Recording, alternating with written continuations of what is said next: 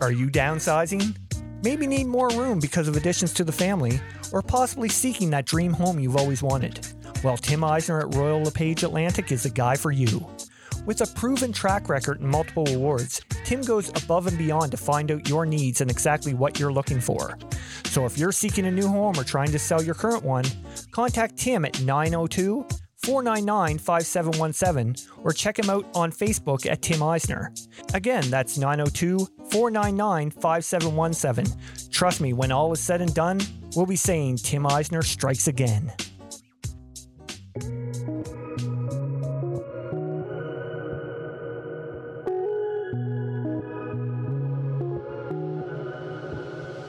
Hey, what is going on? Hope everyone is all ready for Christmas. I know I'm not.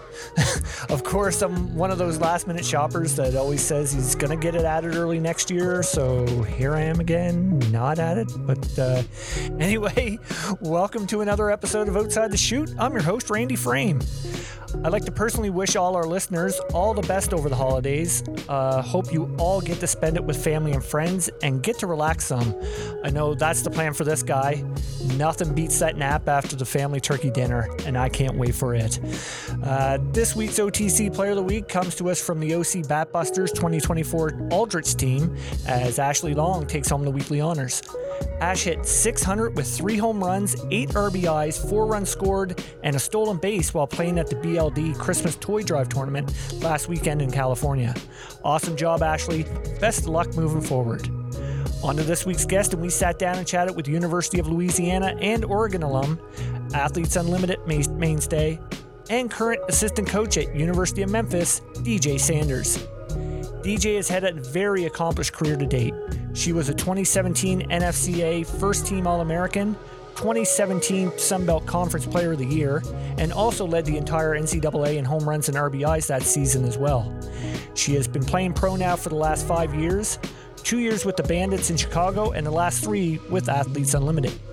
DJ has also moved into the coaching side of things, making stops with Missouri, Mississippi State, and now, as I previously mentioned, with the University of Memphis. We're going to talk to DJ about getting her start in the game, how she landed with the Ragin Cajuns in Louisiana, the transfer to Oregon, her time in the pro game, and a fair bit of talk of hot sauce for some reason. You're going to need to listen to find out why. DJ was so awesome to chat with.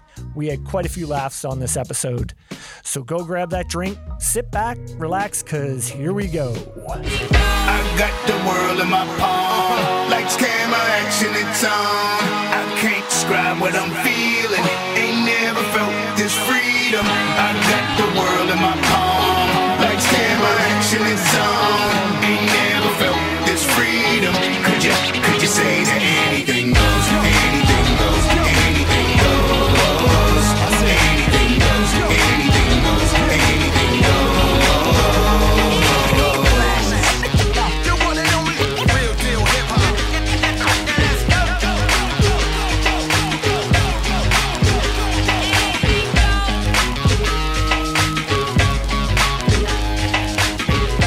All right, here we go. We are happy to have on with us today 2017 NFC All-American, 2017 Sunbelt Conference Player of the Year, University of Louisiana and Oregon alum, and current assistant coach at University of Memphis, the one and only DJ Sanders. DJ, thanks so much for coming on the podcast. Hi, thank you for having me. How's things going down in Memphis today? Awesome so far. This is my first full-time gig, so I didn't really know what to expect or I don't know how things should be at this point, but I'm definitely enjoying it, and my girls are awesome. Right on. I just enjoy what I'm doing. So yeah. How did fall ball go? Everything look promising? Yes. So I think for me, the biggest thing that I was worried about, introducing a new hitting style, that's the one thing that people don't like to change, is how they hit, how they swing. Right. So I was just expecting the worst. I was like, I'm going to have to fight them. They're not going to want to do this, but I'm going to have to convince them this is what's going to be best. And they just welcomed it with open arms, begging for new information. So what very much so exceeded my expectations when it came to that. So that just made it fun. Right. So it's it's a whole new coaching staff there with you and Steph and Tommy, correct? Yes. Yeah. I mean, having a whole new coaching staff, I mean, the athletes are probably open for new ideas for sure. Right. Yes. And I just wasn't expecting that. I didn't know what it was going to be like. So I was just, I prepared myself for the worst. So everything else would be great. That's the best way to go into it, eh? Just, we're expect the worst. And if there's anything happens good, that's so awesome. It sounds so bad. That's great. That's great. We'll get more into your coaching side of things here as we progress. How's the Christmas shopping going? Ready for the holidays? So like I have not done much Christmas shopping, but it's not because I'm not prepared. It's because I'm not going to. Oh, okay. About all of the Christmas shopping that I am going to do has already been done. Oh, okay. So, yeah. I mean, I'll do a little bit more this week, but don't expect a lot out of me this year. Give me one more year to get my ducks in a row, and then I can really stop the whole tree. That's right. Not yet. Yeah, that's hilarious. I'm one of those last minute, do you know how many Christmas gifts I've bought on Christmas Eve? It's ridiculous. I don't know what. And the funny thing is, I say every year, Randy, you got to get your Christmas shopping done, towards the 1st of December at least. Yeah. And I never do. Well, I don't know about the 1st because I'm really big about Thanksgiving. Thanksgiving is my favorite holiday. So I am one of those, I do not touch any Christmas decorations or items until at least December the 1st. Right. So no shopping before then, no putting up the tree before then. So I'm pretty good about waiting until December, but I also like to plan. So I try to get it done as soon as possible. Right on. Smart thing. I'm not such a smart guy.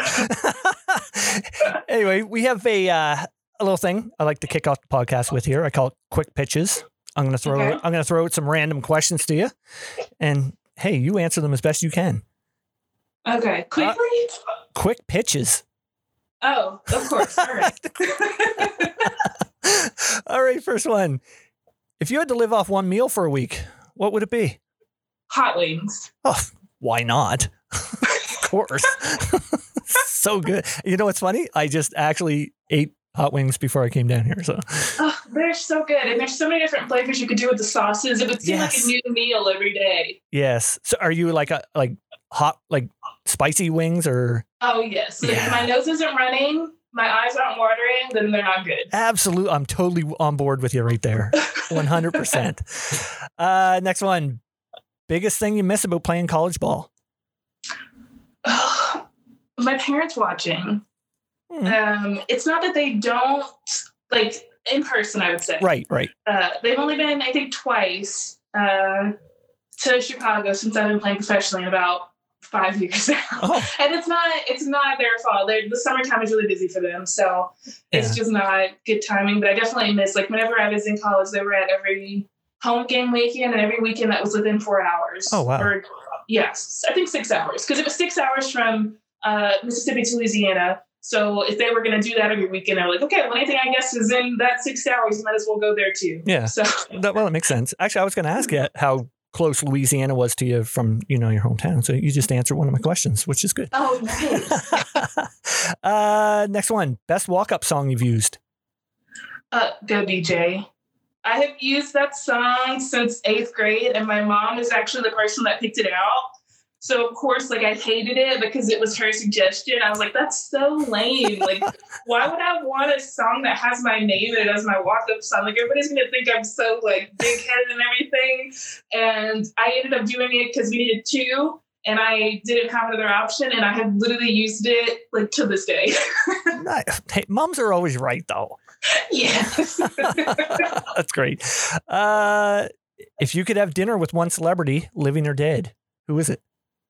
Barack Obama. Oh, beautiful. I know. That's always my answer, but it always gets me because I'm it's going to have to be a 2-for-1. I feel like Michelle Obama has to come too. Good point. But I just feel like that's a good duo. So my real answer is both of them. Technically, I know that's cheating. Yeah, I'll take that one. I'll definitely take that. That's a fantastic answer. Fun fact, Barack Obama and I are actually birthday buddies. No way. Yeah. When's your birthday? August the 4th. Oh, that's my dad's birthday. how cool. Look at Nice. that. All Hey, three of us, man. there we go. Hey, I'm going to tell my dad, you have something in common with Barack Obama and DJ Sanders. There's so many. Like Meghan Markle's birthday's on August the 4th, too. Oh, wow. There's a lot. There's a lot of celebrities. Oh, nice. If you could go back and play one game over again, what one is it? Ooh, Tough one. that's tough. This is supposed to be a quick answer. No, that's all right. Take your time. Okay. I think Super Regionals, the last game of my senior year at Oregon, we played against Kentucky, and that was a game that it was game 3 of a series that took us to the World Series. Okay. It was just really, really fun. Yeah. I mean, I'm sure any game that you win is like really fun, but I feel like that was the most packed the Jane had been. There were a lot of like former players that were there that really meant a lot to me because, that was my only year at Oregon. So to have like some alum come back and support, and like Nikki Adria, I remember, was one specifically that made her way to me after the game to like tell me good job, and that like I still remember that. So that's awesome. Yeah, no, I just think that was so cool. Right on. Go-to show to binge watch. I know this is again so difficult. I'll call time again. We're calling time. That's okay. That's okay. Because I don't usually watch TV, but you caught me at a good time because there's not much going on with softball right now. I guess currently I'm watching the Harry and Meghan documentary on Netflix. Okay. But if I just had to like pick one like I could watch over and over again, it's definitely Rain. What is it's it? a series on Netflix. Which one? Rain. Like okay. Yes. Rain. Yeah. I got you. Okay. Nice. Right on. 2 more here. Okay. Coolest thing about being a professional softball player? The people that you get to play with and meet and the connections, all of that. I think playing it, most of my teammates now are the people that are in AU I've played against only. And like, they just seem so like, I mean, they are really cool, but they just seem like untouchably cool. So like getting to know them like on a personal level and like develop those relationships, that's definitely the best part. Right on. I'll give my Sam Fisher shout out right now. I always do every podcast. Yeah. Sam will be like, will you stop talking about me? Oh God. One more here. Favorite uniform color combo with the Ducks? Oh, I know this is so lame, but it's definitely all black. I don't know why, but that looks so good. And it also just happened to be the uniform that I tried on my official visit. So the all black combo, and it has the big O in the middle. Yep. Like that just looks so spiffy and so intimidating to me. I love that one. It's funny. I actually have written down, in my notes right here. Mine is the all blacks with the yellow cleats. Oh, nice. Yes. Oh, I forgot about cleats. Oh, it's so sharp.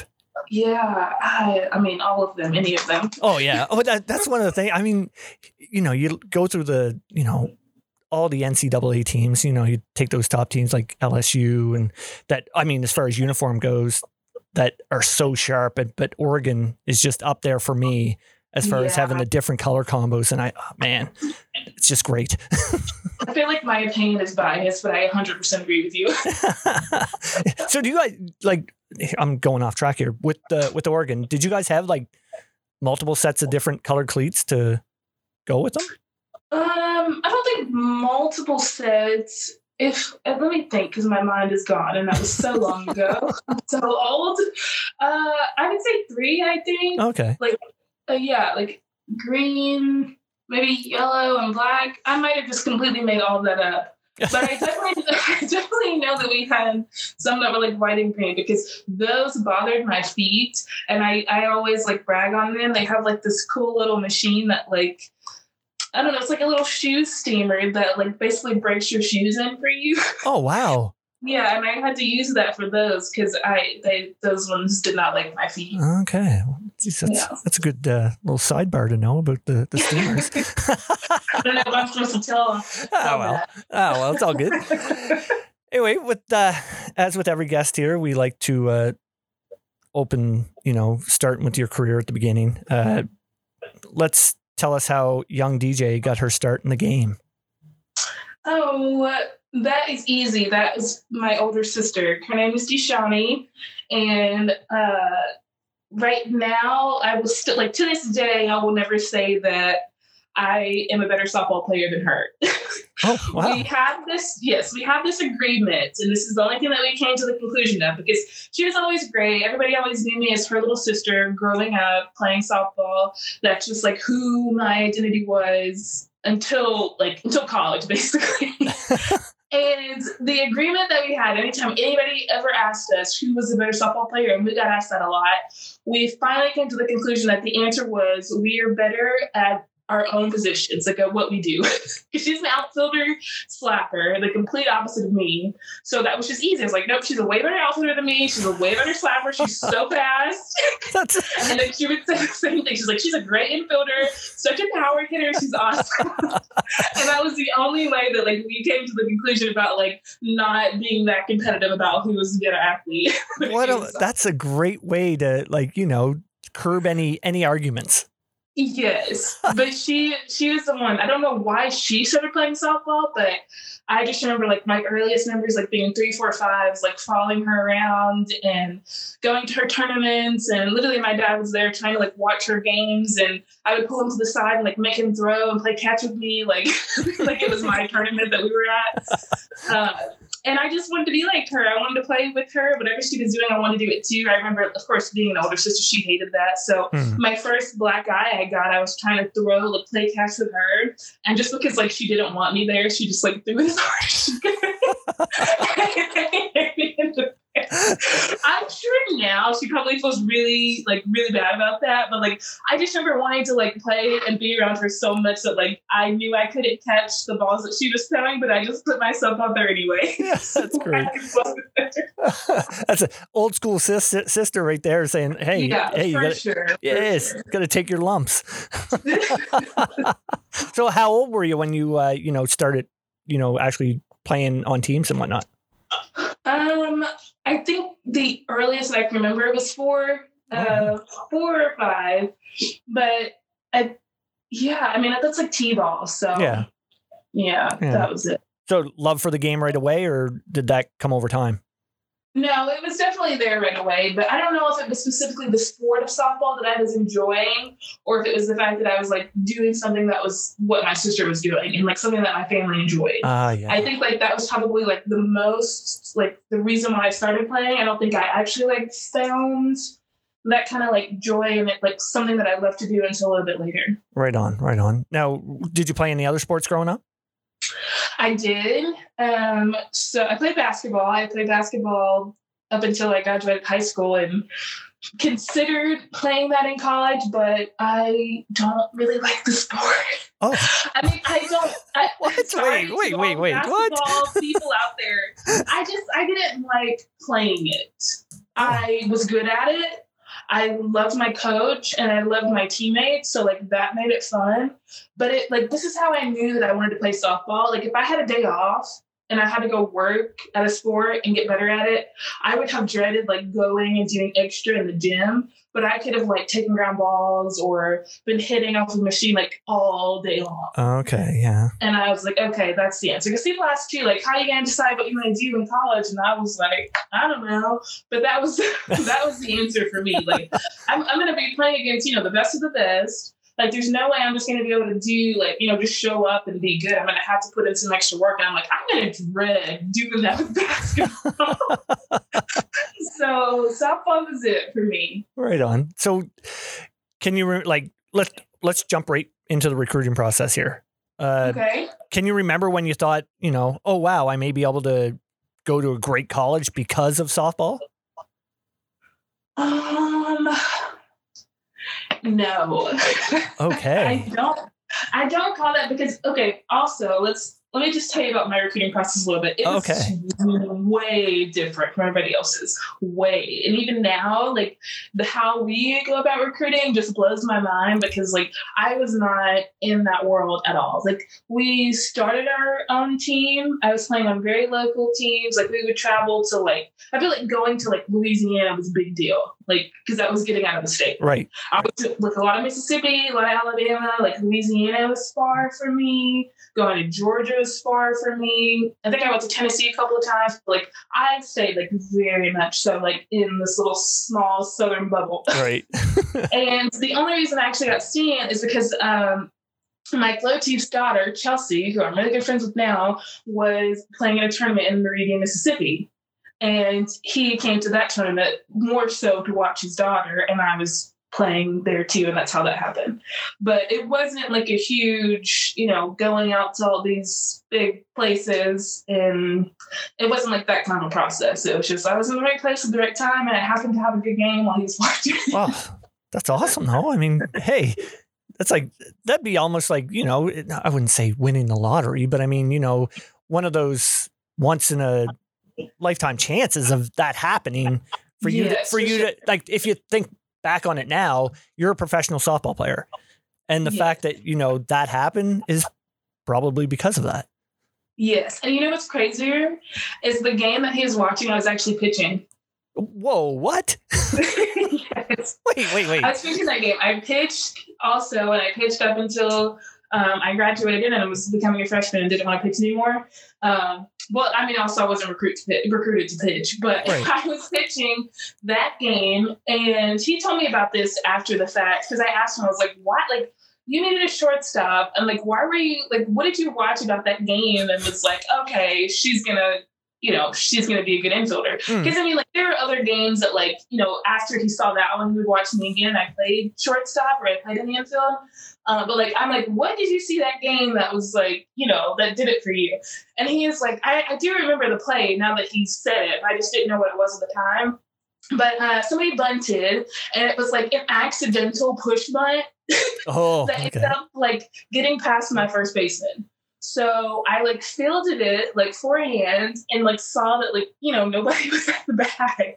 So I just like foot raced the girl to the bag after like fielding the ball, like forehand the ball, and then got the out that way. And he was like, after that play, like, I knew that you weren't just a pitcher. And I was like, okay, alrighty then. Oh, wow. Wow. What a way to get recruited. That's amazing. Yeah. So obviously, like, there was no other colleges in the running for you at all, or at that time?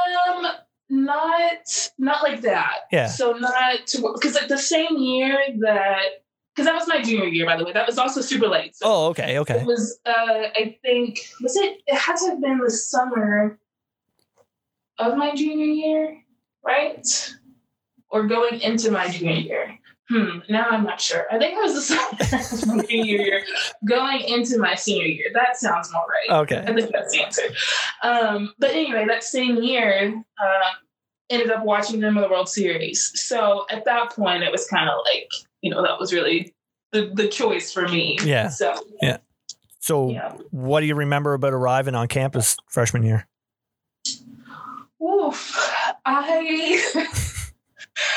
I remember, so my first car is a little 2-door, like, red Jeep. And it was a 97. I actually still have it now. I'm driving it now because my Jeep, my older Jeep, is in the shop. But it's 2 doors, super, super small, 97. It's a year younger than I am. And I remember loading this thing up and thinking that, like I have so much stuff, like, I'm going to go down here and, like, start a whole new life, and, it's going to be great. I'm far away from home, yada, yada, yada. And I just, like, think back, like, laughing at myself, like, in this small little Jeep, arriving with, like, 2 or 3 things to stay on campus, and, like, having no idea, like, what sort of, like, impact softball would have on my collegiate experience, and then after college. So, yeah, and then, like, also, there was a big thing at UL where, like, there were so many girls on the roster, it was, like, kind of expected to redshirt. Right? Like, right. It was a new hitting style. Like, that was back whenever Coach Mike's hitting style was funky, which I guess it still kind of is, but it was like nobody else was like doing anything similar at all. So, like, it was just like known that you were going to redshirt, take a year to kind of master that. And like, nobody really started playing until their second year. So that's what I had in my mind. Right. I was like, okay, I'm going to go in, I'm going to get settled. I'm really just going to like dive into this whole softball thing and like get good at this and like feel comfortable about it. And then like be ready to go next year. And that just was not the case at all. Oh man. No, I guess it wasn't, because I mean you got thrown right into the like fire right away. But yes, actually, and I had no idea that was going to happen to me. I remember our very first fall game. So this is it. Like, you know, we have to make a lineup. We're playing somebody in the fall, and I just you know, was not expecting to play at all. Like, I just had my mind made up. Like, you know, I've accepted this. This is what I'm going to do. And I remember starting at shortstop our first fall game, and Christina Hamilton was pitching. And the year before in the World Series, like, her glasses without the lens was like huge, like a huge thing. Right. Like, everybody in the stands had them. Like, there's a big blow up head of her, like, with her glasses on and like lenses, and like that was the only time that I ever fangirled like over my own teammates before. I mean, before playing professionally, but that was the first time that I like fangirled over my teammate, and it didn't hit me until that moment. Like, I had been practicing with her like the whole fall, and then our first fall game, and I'm playing shortstop behind her. I'm like, oh my gosh! I'm like, that's Christina Hamilton. That's pitching on the mound. I don't know why it hit me in that moment, but that's what it did. And the very first ball that I got, I tucked it so far that it like ricocheted off the wall and went past our right shoulder. So that was my first play at shortstop, because I was fangirling over my teammates. So. That is great. I love little side stories like that. That's fantastic. Fantastic. It's funny. I actually had before, like when you were talking about, you know, loading up your Jeep and driving down and whatnot, I just picture you showing up there with, you know, 2 bags, and everybody else have U-Hauls there full of stuff, and you're like looking around going, oh wow, I should have brought more. Well, you know, too, it was like, you know, everybody helps the freshmen nowadays too. It's like, you know, the whole team's going to go and they're going to help you unload your stuff and like all that. And I'm like, I really think I'm going to need the whole team to come in and help me with my things. Oh, that's so great. Oh, that's great. So that first year, first I need to know, how was the adjustment for you moving away from home? That part wasn't difficult for me. Right. I definitely love my family.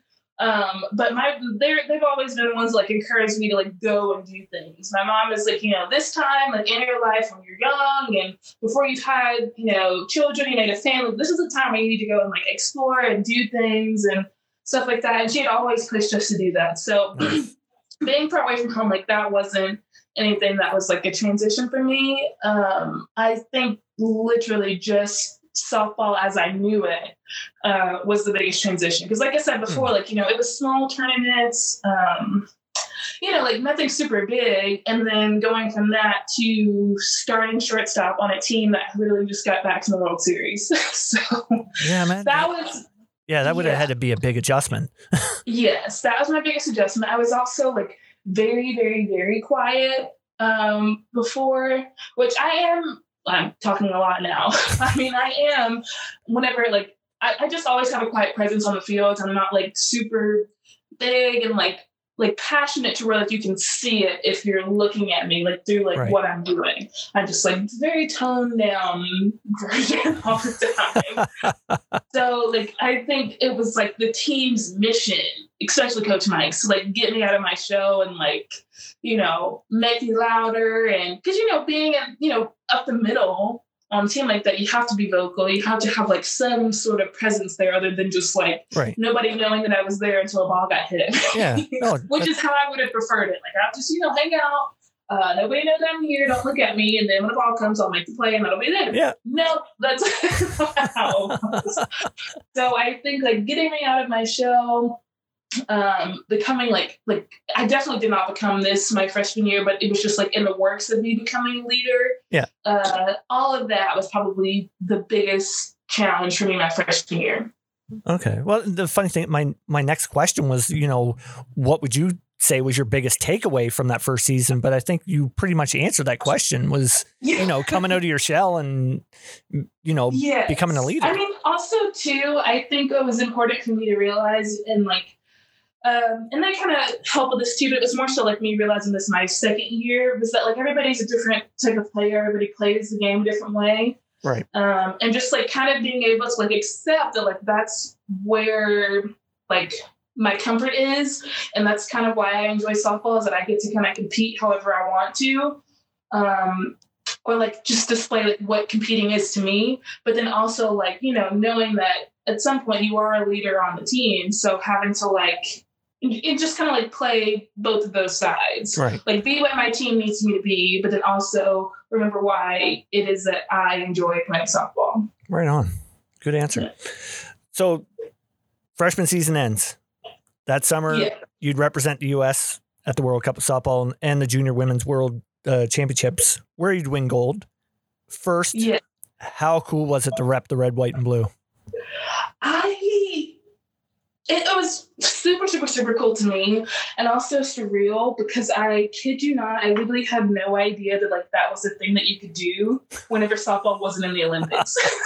Like I remember, so again, this goes back to my wing answer. I was at Buffalo Wild Wings, like it might have been the summer before, like literally like the summer before it happened to me. I was watching Buffalo Wild Wings and there were younger kids that had a USA jersey on that was playing. And I was like asking everybody at the table, I was like, how do they have that on right now? Like, how are they playing for Team USA right now? Like, they're young, there's no Olympics going on, and softball's not in the Olympics. I'm like, how do you get to do that? Like, that was my question. And nobody could answer me. Like, I just was so like shocked that that's what was going on. And nobody had an answer for me. And then the very following summer, I was getting to do that. So I think like the whole, like, how am I here in this moment was like just unbelievable for me. So I think that was like super, super, super cool. Would love to do it. Definitely a highlight. I still have my jersey frames. Like nice. That was just like fun to be a part of. I met a lot of my current teammates now. And that was also, sorry, I'm just rambling now. That's okay. That's what makes for a good podcast, DJ. But, growing up, travel ball is like how a lot of people got to know each other, right? Even in college. Yeah. So it's like we played on the same travel ball team, but now she goes to this school and I go to this school and we still stay connected. So like there were all those connections like all over the diamond, and I never really had that because the people that I played with weren't playing the same level or weren't at the schools that I was playing against. Right. So like playing with the junior national team and meeting all of those teammates was the first time that I had somebody on the other side of the diamond that I was playing against that I knew, and I just thought that was really cool too.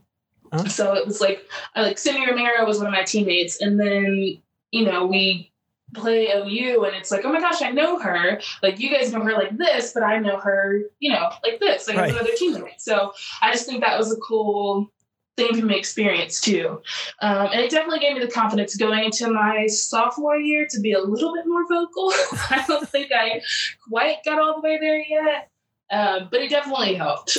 That's funny because my next question that I had, like I have my notes up here. I said, I have written down like, after you hit 583 at that World Championships, that definitely had to add to your confidence going into the sophomore year, and you just nailed it right there. But oh, nice! Wow, this is great. This is an easy podcast right now. Yeah, and I don't know if it was necessarily about the success that I had versus like who I was playing with too. Like I think that gave me a lot of confidence. Yeah, it's just like like training with them and like the different coaches and the coaching staff that we had. I think just all of that and like not feeling too much like an outcast and too much like I didn't belong. Yeah. Kind of was what gave me a lot of confidence too. I'm like, okay, I think I can actually kind of do this a little bit. Yeah. What was there something like when you were with that group, was there something like you got to notice right away, how certain people are training, what they're doing off the field and stuff that you were able to take with you? Or no? When I found out, I don't know if I should say this. This sounds bad too. That's okay. But I definitely found out that like at UL, our training style was just way different from what everybody else was doing. Oh, okay. And I guess it makes sense too. But most of our time at UL was spent hitting. Right. Like we would give up weightlifting, we would give up conditioning and all of that stuff, and instead hit instead. So whenever I'm hearing, these teammates talk about conditioning tests and, all these 6 a.m.s they do, I'm like, what? What is going on? Like, why do they do that to you? Like trying to figure out what's going on. What is this conditioning thing? And like that wasn't a thing to me until Oregon happened. Right. Also, neither was like defense individuals. So like there's like a time where you do like individuals in fall. We did a lot of hitting individuals, of course, but like we didn't really do that many defensive individuals. We did some, but like a lot of our defensive work was done on our own. So it's just like some extra, like whatever extra you have time for, you want to come up there, do on your own. Like, that's kind of where we got a lot of our defensive reps in, I'll say. So maybe not the work, we got work in, but reps, you wanted reps, you did that on your own. Okay. So the first time I was figuring out that just wasn't the case for everybody was through them.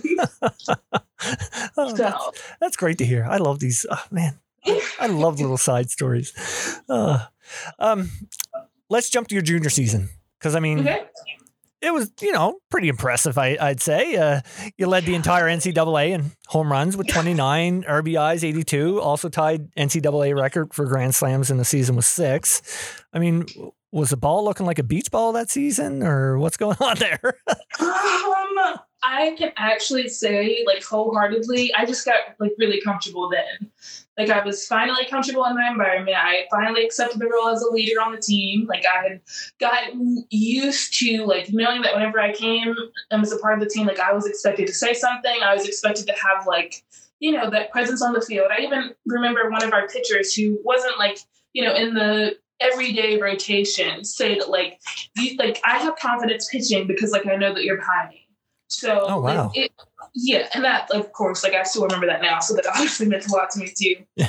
But, like, I just kind of accepted that, being my role. And I think that, like, not having that as, like, I felt like the expectation kind of, like, made it easier to embody that. Like, rather than give me, like, put pressure on me, I was like, okay, well, this is what people expect me to do. Like, I better go out and do it.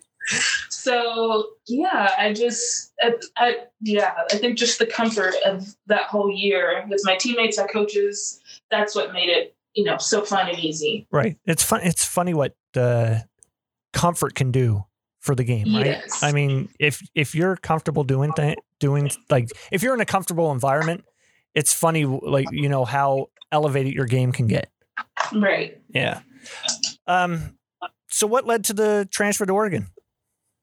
Okay, well, it's definitely... should I be asking this or what? It's kind of a big deal here.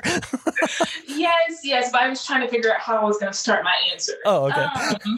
Yeah, well, definitely the staff getting fired was, the only thing that even made me consider leaving to begin with. Right. Like, again, we were just talking about, like, coming off of, like, my most comfortable year, like, accepting that role. Like, I could have stayed there happily for forever. Like, I got my master's there, like, been around the team, for a while because I was just, like, that comfortable. Like, I remember telling my parents, like, I could see myself, like, living here, like, being here. Right. And I told my mom that, and funny enough, she was like, I already knew that. She was like, I could tell, like, based off, like, I love the food there. Everything is spicy. So that was good. She was like, I knew, like, from that moment that, like, we were never going to get you back.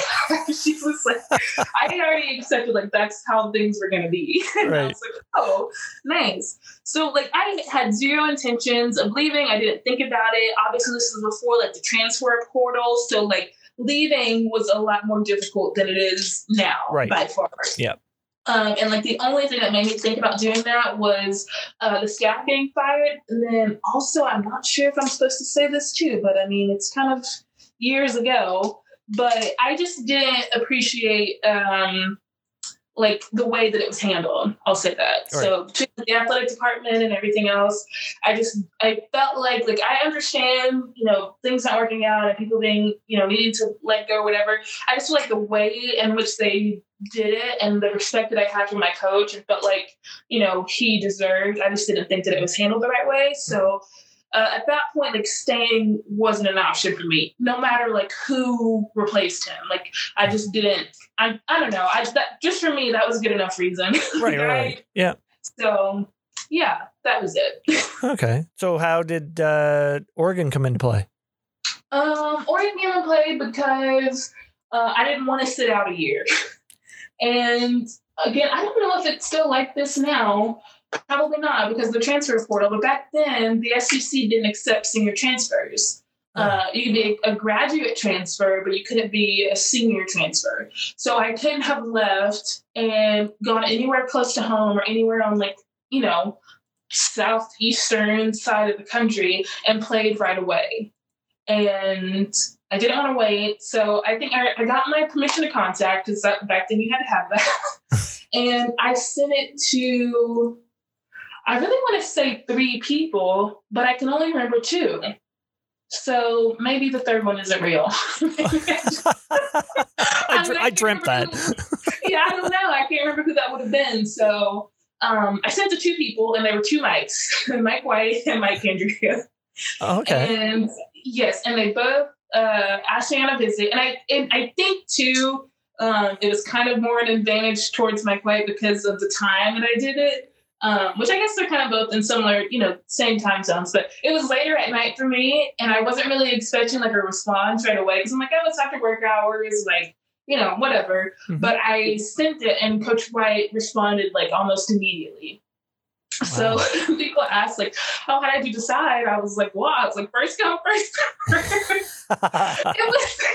It wasn't quite that, but he was the first one to reach out, and we set up an official visit first. Right. So that was the way that I decided how to go on the visits. That was just the first person that reached out to me, the first visit that was set up. And I just so happened to love it so much that while I was out there, I called Arizona and I canceled my visit for them. Oh, wow. Yes. Because I was at this point I'm a senior. I know what I want, what I want out of teammates, what I want out of a coaching staff, and this is it. Not that Arizona couldn't have provided me the same opportunities, but it just felt right, and I didn't want to waste their time or money or anything like that. So I just went ahead and made it official while I was there. Nice. Yes. That's crazy. When you know, though. Yeah. For you though, I think being older definitely helps. Being a senior, so yeah, for sure. So what was it like, walking into that culture? Because if you look at that roster from 2018, there's quite a few household names on there. I know. I think about that all the time. I'm like, who knew? Walking into that, what that team would have become. But unfortunately, I kind of went back into freshman year self, where I was very quiet again, didn't really know what my role was, for the team. They had already had a dynamic established, and then I was just this new thing that came in the middle of the year, by the way. Yeah. And was just gonna be there and play come, weeks from now in the springtime. So my just first reaction was just to kind of go back in that bubble and kind of be more quiet and everything else. But at the same time, I look back on it and I won't ever do that again because I'm now I'm to the point now where I feel very comfortable in who I am as an athlete, a person, a player, that I know that for me to be my most successful, I'm going to just have to be me, and whatever comes of that comes of that. If there was anything that I could go back and tell myself before I got ready to make the move and make the transition, it would be that. It should just be yourself, be comfortable with being yourself, just whatever it is. If they like it, they like it. If they don't, they don't. But I didn't do that. Right on. Now, you got to go to New Zealand prior to starting this. Yeah, okay. Because I had Coach White on here, and he talked about taking you guys to New Zealand. What was that experience like? Yes. Different? Okay, so here's what made it even crazier. That was my first time meeting the team and being with them. Sorry, other than my official visit. But official visits, I met a few teammates here and there, but I didn't meet the entire team. I wasn't with the entire team until then. And I specifically remember that it was super rushed and super last minute that they were trying to get me to go. So I think I flew out. And let's just say that we left on a Saturday. So I would have flown out and gotten there that Friday night. I think I did the first half of my physical Friday night, the second half Saturday morning, got a bag from the equipment guy, packed it all up, and then left for New Zealand that afternoon. Wow. Yes. So my first time being with the team was in a foreign country for 2 weeks straight. So that will make you just here's your teammates. Yep. Go make it work. That was the quickest thing that I could have done to get, acclimated to to being a part of the team. Not only that, you lose a day too. Yes. That was really fun though. I just I don't know, just getting out of the country. That whole experience is really fun. So, no doubt. Yeah, I think I Snapchatted the days and I was like, I'm leaving and it's today and I'm going to get there and it's going to be tomorrow. And that was so lame and thinking that was so cool. That's funny because we've talked to, quite a few guys from the New Zealand men's national team on the podcast here or even coaches and whatnot. And funny thing, we'll ask them as a joke, so what happens in the next 24 hours? You know what I mean? Because they're a day ahead of us, just something silly like that. I mean, it amuses us, but oh my. So was an adjustment for you going from hitting 3 or 4 in the lineup with Louisiana to, further down with the Ducks? I don't think that that part was necessarily the adjustment. I think it just kind of went back to the comfort thing and me explaining what my teammates expected from me, right? And that making it really easy to be that. So again, the thing about the pitcher telling me she liked my presence and I feel comfortable and I do better just knowing that you're there. So she expected me to she even said too. I didn't elaborate earlier. But she even said, I know, even if I miss my spot, if they hit it to you, I'm just oh, okay, good. Even if it's a hard hit, even if I accidentally pipe it, if I see it going in your direction, it's kind of relax. Okay, fine, this is good. this is okay. She's pitching it, hoping they hit it to DJ. And again, it doesn't mean, that much, but just knowing what my teammates expected of me, I really valued that. And it wasn't that my teammates at Oregon didn't expect me to be good. It was just, it wasn't that same way because they didn't know me. They hadn't played with me for so long. They don't know that if a ball gets hit my way that they should, feel okay about that. They should know that I'm going to be there. I don't know. They're hoping that I make a play too. So, yeah. I don't know. That was just different. Yeah. More so than anything else. Right. So, and I think that kind of directly reflected performance-wise, if that's okay to say, I'm not sure. So that was really what I was more so struggling with versus where I was hitting at and stuff like that. That wasn't the big thing. It was just what am I doing a part of this team? What is my identity? What do you guys need from me? Where do I kind of fit in? Right. Well, I think, what's funny, being an outsider looking in, I mean, you're going in there as leading the whole NCAA in home runs, RBIs the year prior, correct? Yes. And I mean, from a mental standpoint going in for you, I feel not you, I'm not speaking for you. Me personally, if I was in that situation, I'd be like, oh, wow, I got to hit 33 home runs this season. Right. Yeah. So it was just dealing with all that. And again, being in a new place, I felt like a freshman all over again. Right. So that makes sense. Not only with those expectations on top of it, it was dealing with the new environment. This was the first time that I was actually leaving my family. The little 6-hour drive which now I say 6 hours, like it's not that far because my parents are making that trip every weekend. And now that 6 hour drive goes to like a 2-day drive. Right. Now you're on the West Coast. A plane ticket out there. Yeah. So it wasn't quite as easy. Like if I had a free weekend, I could go home and see my parents. It was like if I had a free weekend, all right, enjoy by yourself. Yeah. I hope you enjoy your free weekend by yourself. Yeah, that's right. So that was the thing. And it was, Louisiana, Mississippi, not that different as far as like culture wise. Right. Mississippi and Oregon, very different culture. No doubt. Yeah. So that was it was all of those things that just made my experience there very, very, very unique. Yeah. The spicy wings in Oregon are a little different than in Mississippi. Oh my goodness. So the funny thing too, just another sidebar. Love them. But still a lot of fans from UL sent me senior gifts on my senior day. So that was like really, really cool. One of my favorite ones actually came from a former teammate, and she sent like it was a necklace with like longitude and latitude of like a place. Yeah. And it had shortstop at Lansing Park at UL, and then it had shortstop at the Jane. And wow. Yeah, I know that was like, that's one of my favorite gifts. Oh, that's awesome. But some other gifts that I got was actually like Tabasco hot sauce. Yes, they sent those. Somebody sent, and to this day, I have not opened it. I know exactly where it is. I will not be opening it. But it was like the 150th or something like that celebration for Tabasco. And the bottle of Tabasco looks like a champagne bottle. No way. So yes. So I opened the box to like see the bottle, and I put it immediately back in the box, and I was like, I'm going to keep this forever. I'm not using it. I'm just going to hold on to this. So, and my mom was like, why don't you just use the hot sauce and keep the bottle? I'm like, no, I can't open it. Don't you ever wonder what it would taste like though? I do, but I don't know. I'm not going to touch it.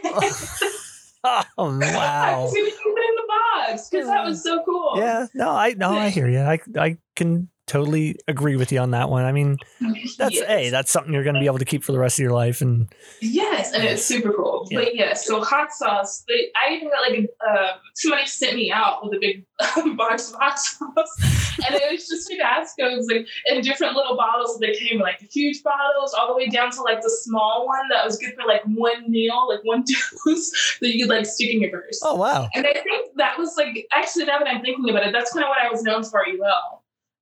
Whenever we like traveled and we had like our backpacks, I would always have 2 bottles of Tabasco with me. I would have the regular kind in one cup holder and the Family Reserve that I also got from somebody. A fan just kind of gave it to me. I don't know if I was supposed to accept it or not. Oh. But anyway, they gave me the Family Reserve and I kept that in the other cup holder. So like if, we hang our bags up during the game, they would just scan our dugout. They saw my book bag with the 2 Tabasco. And I remember my boyfriend was playing baseball at UL at the time, and his teammates would ask, like, what? Like, they would watch the game, and, like, they would scan over to the dugout and see, they're like, whose bag has this hot sauce in it? And he would have to claim me. He would have to be like, that's hers. Oh, my jumpins. That's awesome. Oh, wow. Yeah, we would be best friends. I'm telling you right now, because I would be like, give me that hot sauce right now. I need some on my wings. Yes, it's just nice to have on you. Yes. And I learned that being out in Oregon. You need some hot sauce on you all the time. It's funny because I have my own personal bottle of Frank's Red Hot at my work. Like that's mine. That like nobody can touch. So, and I'll put it on everything. And like they say, hey, you put that on everything, right? So yes, I don't mind sharing, but I have a lot to go around. It was funny this year. At AU, my birthday, we moved up the season. So this year, my birthday was during our time at AU. Mm-hmm. And my sister sent me my birthday gift to, the stadium where we get all of our stuff. And I just happened to open it there. And she got me a gallon, glass bottle of Tabasco. A gallon? Yes, I didn't even know they made them in gallons, but they make every single flavor in a gallon. And I don't even know how, I haven't opened it because I don't know how I'm supposed to approach it. Because, wait. It's because you don't open things. Come on. You don't think? You hold on to everything. I need it. I'm going to use it. Okay. I'm actually thinking about getting like a little, like, you know, you put it in there and like you squeeze it and it comes out that way. Oh, yeah. So, like a little pump. Like, I think I could do that. Oh, yeah, for sure. Maybe Amazon can help me out with that. But yes, I have it still. I'm ready to use it as soon as I can figure out a way to make this functional. Because I can't pour a gallon bottle of Tabasco every time I get ready to use it. So I'm just trying to figure out how I can make this work. Oh, that's great. That's great. People are going to listen to this podcast and be like, why are they talking about hot sauce this whole episode? Like, what is going on here? I don't care. Anyway, let's get back to softball here. Hey, we'll probably get sidetracked again. So, World Series. You get to the World Series in Oregon. Unfortunately, didn't end how you wanted to, but what was it like for you personally, you know, getting to play at OKC in that atmosphere? Right. It, again, was back to a surreal moment. And I absolutely hated how I played at the World Series. So if anybody asks me about it, it's like not good memories. Okay. But I mean, the experience was there. And I specifically remember like after I don't know if this is after like our first day's worth of games or after the whole thing was over, but I remember texting him to my flow team and he was always great about like giving perspectives. And I was telling him, I was like, oh my gosh, I played terribly. Like, you know, I finally want to get to the World Series after like having wanted this my entire career just to get here and play like crap, for lack of better words. Right.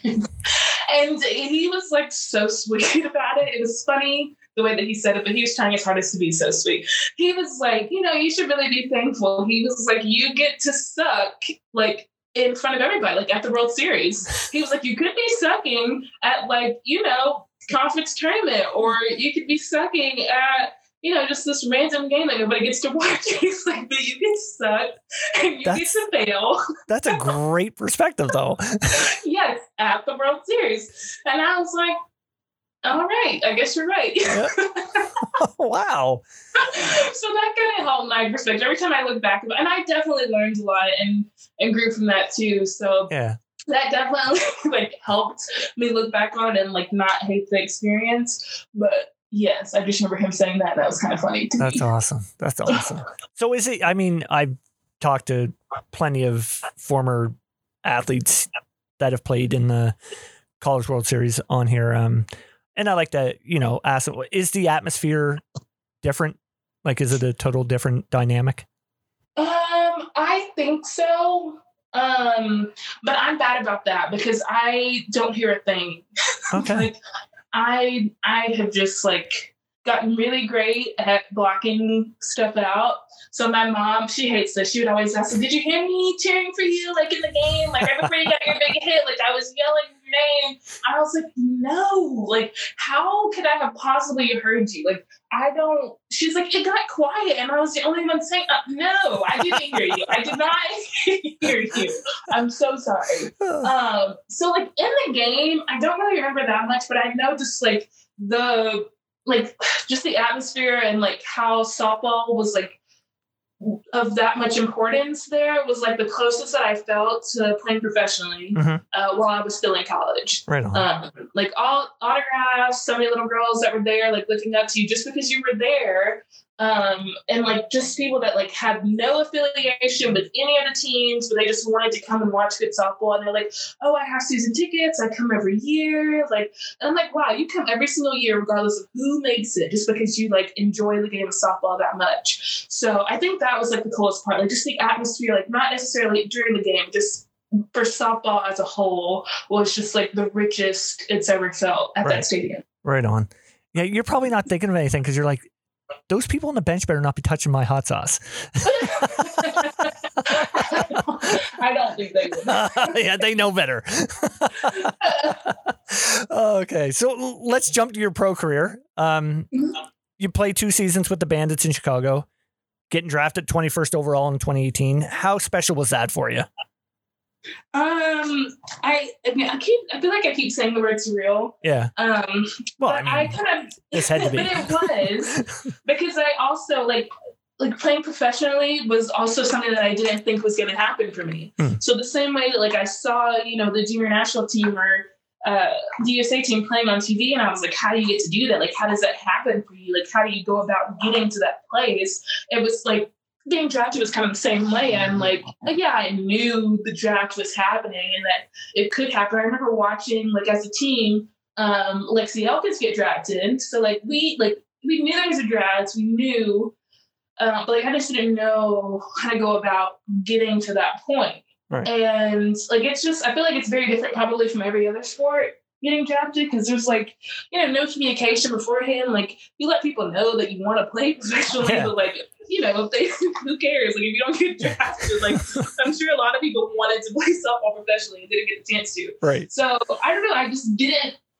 I'm not going to say like I had no idea that it was going to happen for me, but I feel like when it happened, I was like, how did this happen? So yeah, I just think that was the coolest thing. I remember getting to, you know, the Bandits Stadium, which is where we play AU now. So I love it. It's like my home stadium, like the one thing that I know and feel the most comfort with about playing professional softball is that stadium. Isn't it a crazy full circle moment though? You know, yes. You start there and you're absolutely love it. That's awesome. I feel like I'm at home every time I play there. Right.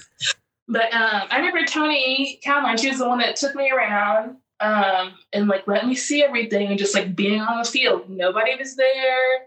Like I was just hopped off the plane and was there, and I I couldn't believe what I was getting ready to be a part of. Wow. So just the opportunity, I feel like for me always continues to be like the biggest, like the most special part. Yeah. Like I'm from, you know, small town Mississippi where like, you know, fast pitch softball is not the, you know, the most played sport, or at least it wasn't at the time then. Right.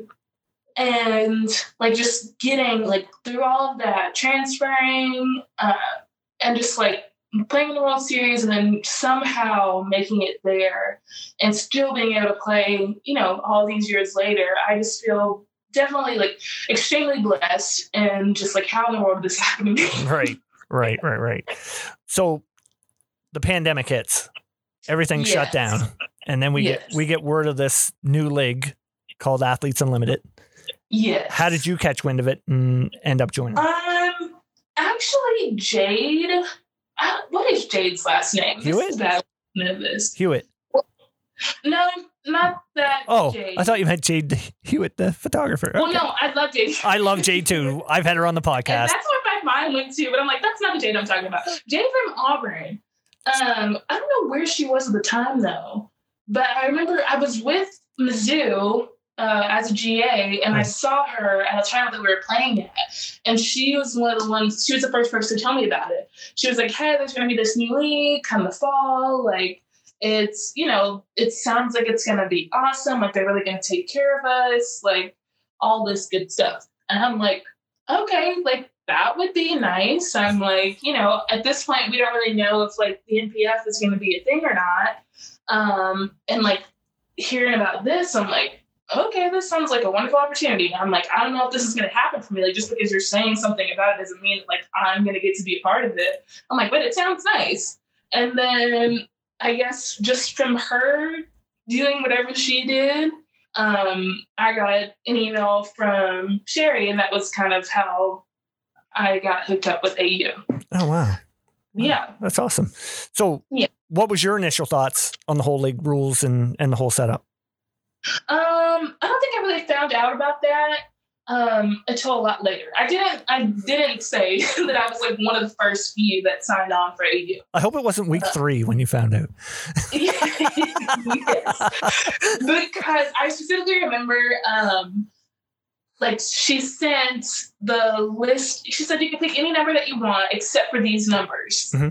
And I assumed like that was the first thing that I read in the email, and I was like, oh darn, like somebody's gonna have my number. I just know it. But I scrolled down and I saw the list, and it was like 10 numbers. And I emailed back. I was like, that's it. I was like, I could choose any number as long as it's not these. And she was like, yep, first come, first serve. And I was like, yes. And like text like a number right away. She was like, you got it. And I was like, wow, that was so easy. Like, I really thought I was going to have to like fight over my number to figure out a different number that I could be and like why I wanted to be this different number. And it was like 10 that I couldn't choose. And I was like, this is great. So I didn't really find out about like the whole dynamic or like how it was going to be played until, you know, later on, because, you know, it's still being developed. It's still new to everybody. They're still working out the kinks and trying to figure out how it's all going to work as we're going through it. So I didn't really hear about that till after I'd already signed up for it, which at that point, I'm already here. You've already got me. That's right. But I think that made it like kind of intimidating, but also sound like really, really, really fun. Like softball is already fun enough as it is. And you try to like, every inning counts, every moment counts. Like, yes, it's a game of inches, like all the cliche stuff that you hear all the time. And like, you know it, but you don't like actually see how it's like affecting the game or like adding up necessarily until this system comes about. Yeah. So you're like, oh, okay, like now like every moment really does count. It's a game of inches. Like, you know, we have replay now. So like just, you know, the difference between like somebody's foot hitting the bag before the ball hits the back of their glove of all things can be the difference between, you know, winning and losing a game and points and stuff like that too. So I just think that kind of like made softball a little bit more interesting just because you kind of got to see like how every little thing affected the outcome of it. Yeah. I mean, I love it. I rave about it on here all the time. Everybody knows that I love Athletes Unlimited. Like it's just, I can't wait for next season. It's one of those things. How, like for you, what was it like being a captain and getting a draft? Is it nerve-wracking? Oh my gosh, it was terrifying. Okay, oh, yeah? I'm so glad you said that. Just for me personally, I just don't know if that's necessarily something that fits my personality. Right. Which, you know, now everybody's, you know, they go about it different ways. But that was kind of terrifying for me. I'm like, why do I have to pick these people? I'm like, but again, like everybody there is like, you know, elites, the best of the best of the best. Everybody is there for a reason. They're all great at whatever it is that they do. So I don't know. I just felt like that was a lot of pressure. Like, how do we put together a team? Which I guess it probably should have made it a little bit easier. Like, you know, you get everybody. It's great. You just choose. And that's it. But it was a big deal. So yeah, it was kind of nerve-wracking. It was definitely fun. And I enjoyed the experience. Yeah, no doubt. No, so you've played in every season, including AUX, which is so. I guess we can consider you the OG of AU, can't we? One of them, yes. Yeah, you're one of them. So. You're one of the OGs. So I'm assuming you're back next season. Or I don't know. You don't know. I don't know yet. Yeah, I mean, I think that I haven't been asked to be back yet, so. Hey, you. Hello, guys. Hey, you. Hey, Vic. Hey, Vic. You listening? Come on. But yeah, I definitely would love to be. I enjoy my job and what I'm doing. Probably a little bit more than playing. Just at the moment, just because I don't know, I enjoy helping other people compete.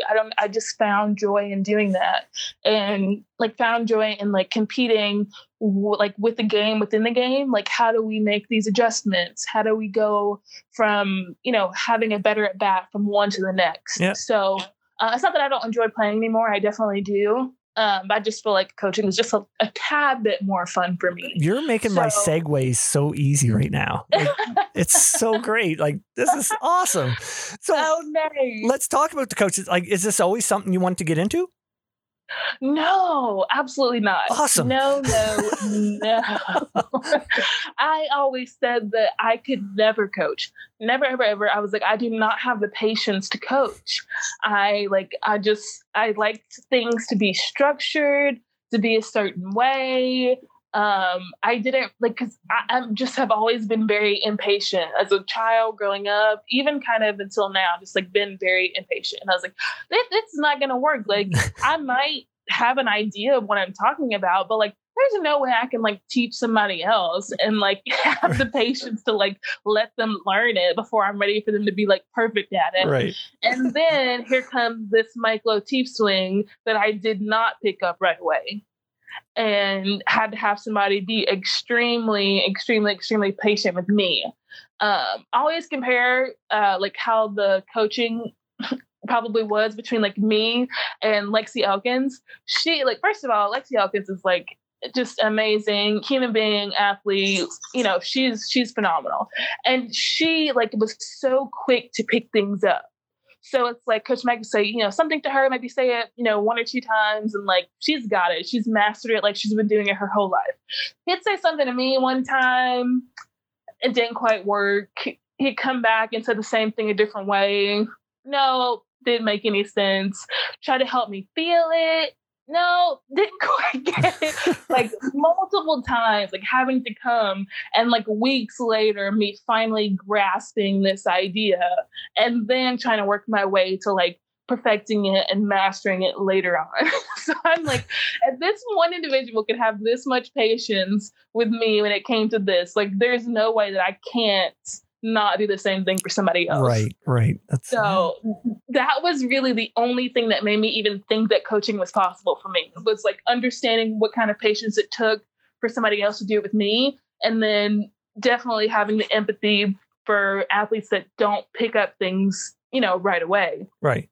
So I started with lessons, and that I enjoyed.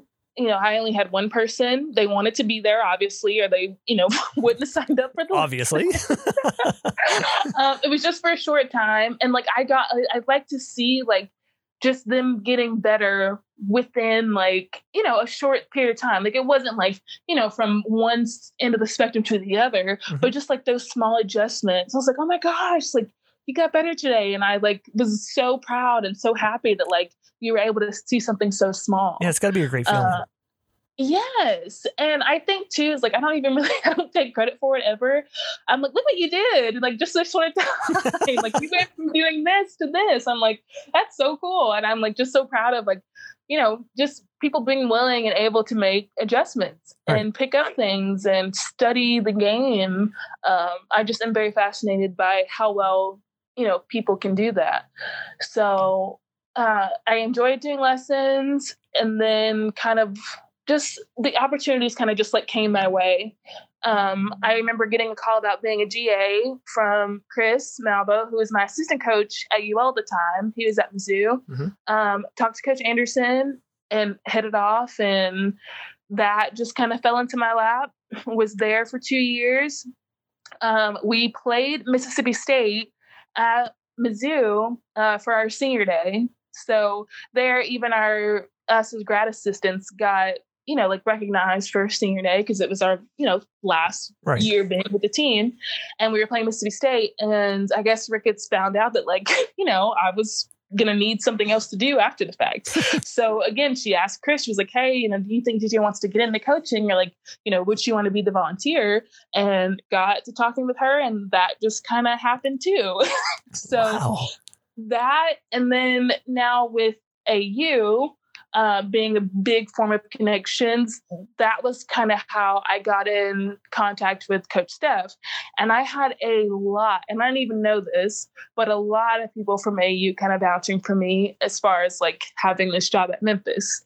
So she called about that. Yes. And that just kind of fell into my lap also. So not that I'm not, you know, extremely like grateful, but everything just kind of all fell into place and just kind of, you know, was made easy to get to where I am. That's amazing. That is amazing. So is head coaching gig something you're striving for in the future? Oh, no. No. It's funny because I'm keep that away from me. No.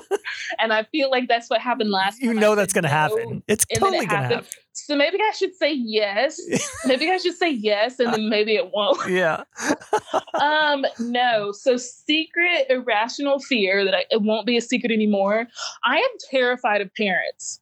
Like I'm terrified of somebody wanting to know why I can't make their child better. Like I don't know what my response would be if somebody said that. Like, why is my child awful? You're her coach. I don't know what I would say. Like, I'm so sorry.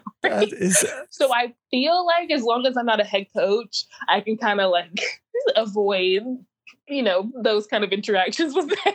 That was probably the best answer I could have ever heard in my life. I'm scared of parents. Yeah. I don't have an answer. I don't know what to say. That is awesome. Oh, wow. If I'm going to take a clip from the podcast and post it prior, I think that might be it. That is amazing. Oh, wow. DJ, you just made my night right there on that one. So we have a little thing that I like to end the podcast with. Call it Player Association.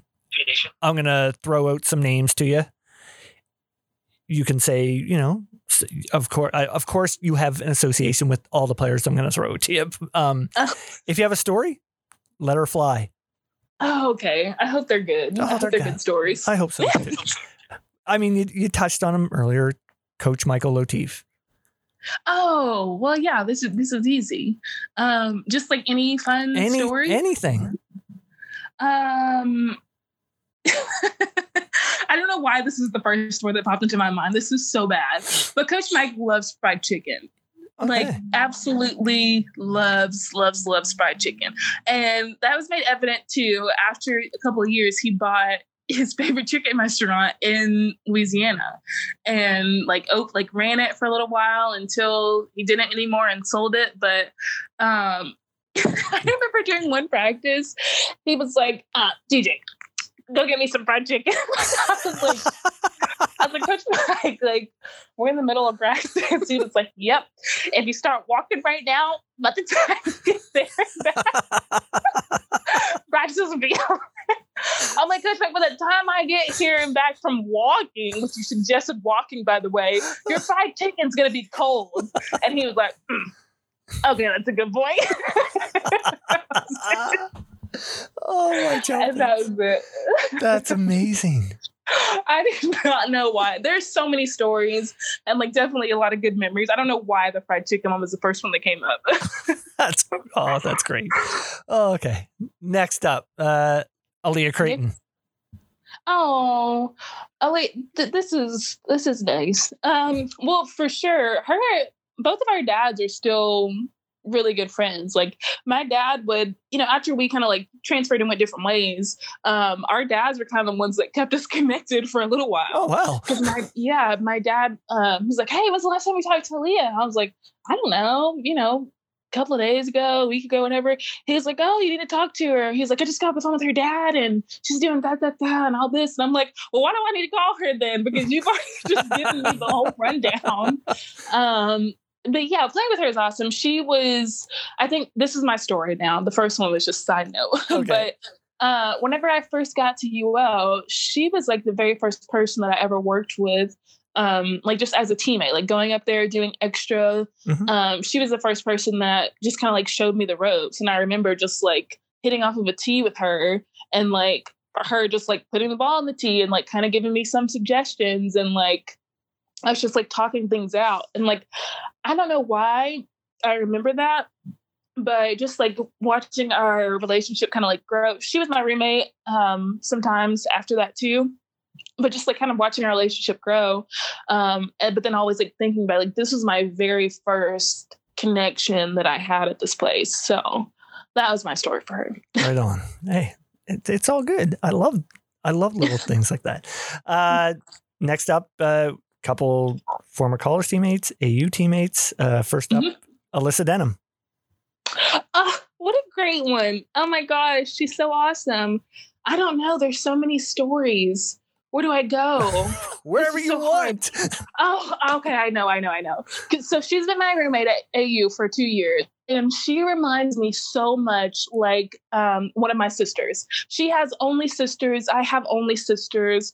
And we're both the youngest. But the sister that's the next oldest to me, she's the one that's just I guess the next youngest, I should say. She's the one that's right above me. Right. Her and Alyssa are so similar to me.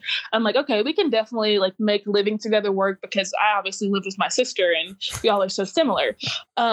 but neither one of them can cook. And I'm so sorry, y'all, if y'all listening. I love y'all so much, but neither one of them can cook.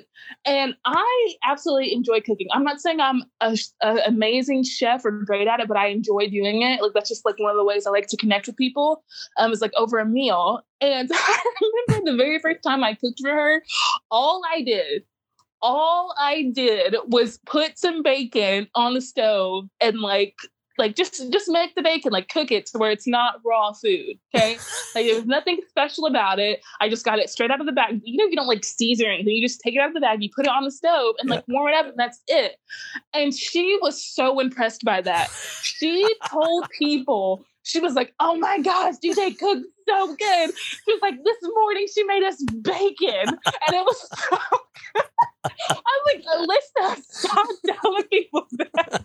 They're going to think that I can't cook because you're over here bragging about bacon. I'm like, you can make bacon. I'm like, literally, it's so easy. You can do it. You just put it on the stove. You make sure it doesn't burn, and that's it. And she was just going on and on and on about how good this bacon was. And I'm like, oh my God. That's fantastic. Oh, wow. Oh, that's great. That's so great. Oh, bacon out of the package on the stove. Great. Two more here. Gwen Svackas.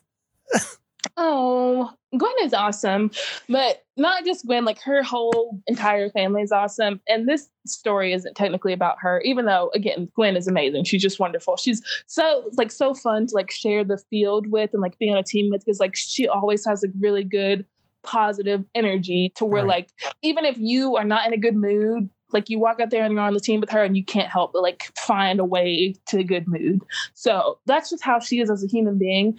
But I remember her mom, whenever I first like committed to or like signed and decided to, like, it was announced that I was going to Oregon, her mom actually messaged my mom on Facebook and just like reached out to her. She's like, "Hey, we have this parent group chat. Like, I'm going to add you in. Like, we're so excited to have you guys be a part of the team, like be part of the family." And I don't even know if she knows that I knew that she did that, but like that was like so special to me. I'm like, oh my gosh, my mom has already made a friend. That's great. But yeah, like that was just the sweetest thing to me, and I still remember that. Oh, that's fantastic. Yeah, see, moms always find a way. They do. Yeah, moms are great. Moms are great. Last but not least, your fellow coach, Stephanie Van Brackle-Prothero. Oh, goodness. I don't know. What do you got on her? So this is actually kind of embarrassing, but I think it's more of a story about how bad of a human I am. But I had no idea that she was biracial. Oh. Okay. Like if I look at her and I just don't see it. I'm sorry, Coach Stone. I'm sorry. She just looks like very tan. Like she just looks very tan. And I've just thought that like that's, whatever. That just, that is what it is. I was like, okay, she's very tan. This is nice. And then I don't know how I guess we were talking about it. She was telling me about her dad. And my mind was blown the moment that I found out that she's biracial. And I texted my boyfriend because he had already met her too through me. And I was like, did you know that Coach Steph was biracial? Like, did you see that? He was like, obviously. He was like, look at her. He was like, what do you mean? He was like, the second that I met her, I knew. I was like, what? And like for like a whole week straight, I found myself just like looking at her so differently. I was like, who are you? My mind was just blown. And it's like still kind of now is hard for me to wrap my head around. But anytime somebody new meets her, like, did you know she's biracial? Like, ask that question first, just to make sure that nobody's mind is blown the same way that mine was. I picture you guys in meetings and Steph looking at you. Look, DJ, what are you looking at? Yes. For like a week, I was like tilting my head so I was like, can just like see her in a whole new light. And I was like, what is this? Oh, that's fantastic. That is so fantastic. What a great way to end the podcast. Like, this has been amazing. Really, it has. DJ, I got to thank you for coming on. This has legit been one of my favorite episodes. I haven't laughed so much on an episode in my life. I mean, our love for hot sauce is going to unite us as long as we are still alive. Listen, I wish you nothing but the best in the coaching with Memphis this year. You know, if you're at AU, nothing but the best. Can't wait to watch you. And again, thank you for coming on. Well, thank you so much for having me. This was a blast. It really has. It really has been a blast. I'm gonna go finish some more wings now. You enjoy that. All right. Take care, DJ. You too. All right, kids. Time to get in bed. Santa's coming soon. Okay. Can you read a book? All right, just one story, all right? Here we go. On a night so silent night, stay by the fire, baby. It's so cold outside. 'Tis the season. Let it snow. It's already 10 below. We find the love out here on this Christmas night. The bells are ringing, ringing. Okay, we'll grab the decorations. Don't forget tradition. Baby, it's cold outside. You need to get your mittens. Hang the mistletoe and write your Christmas wishes. It's better to give than receive. Show the kids the difference. Cause this year has been a tough one. I'm just trying to celebrate and spend it with my loved ones. Spread some cheer, pouring festive beer. I appreciate the blessings I was blessed with here. Uncle Chris and Aunt Lee are reminiscing on the front porch. Little Tay-Tay trying to build another snow fort. I hear the church bells ringing. I'll be there Christmas Eve with my family all singing hallelujah, hallelujah, hallelujah. I said we be all singing hallelujah, hallelujah, hallelujah. I'm saying. On a night so silent night, stay by the fire, baby. It's so cold outside. We're singing let it snow. It's already 10 below. We find the love out here on this Christmas night. The bells are ringing, ringing. Okay, well I'll be ready with the lights on. Got the decorations up, it's taking me all night long. Log on the fire, put on my ugly sweater. The children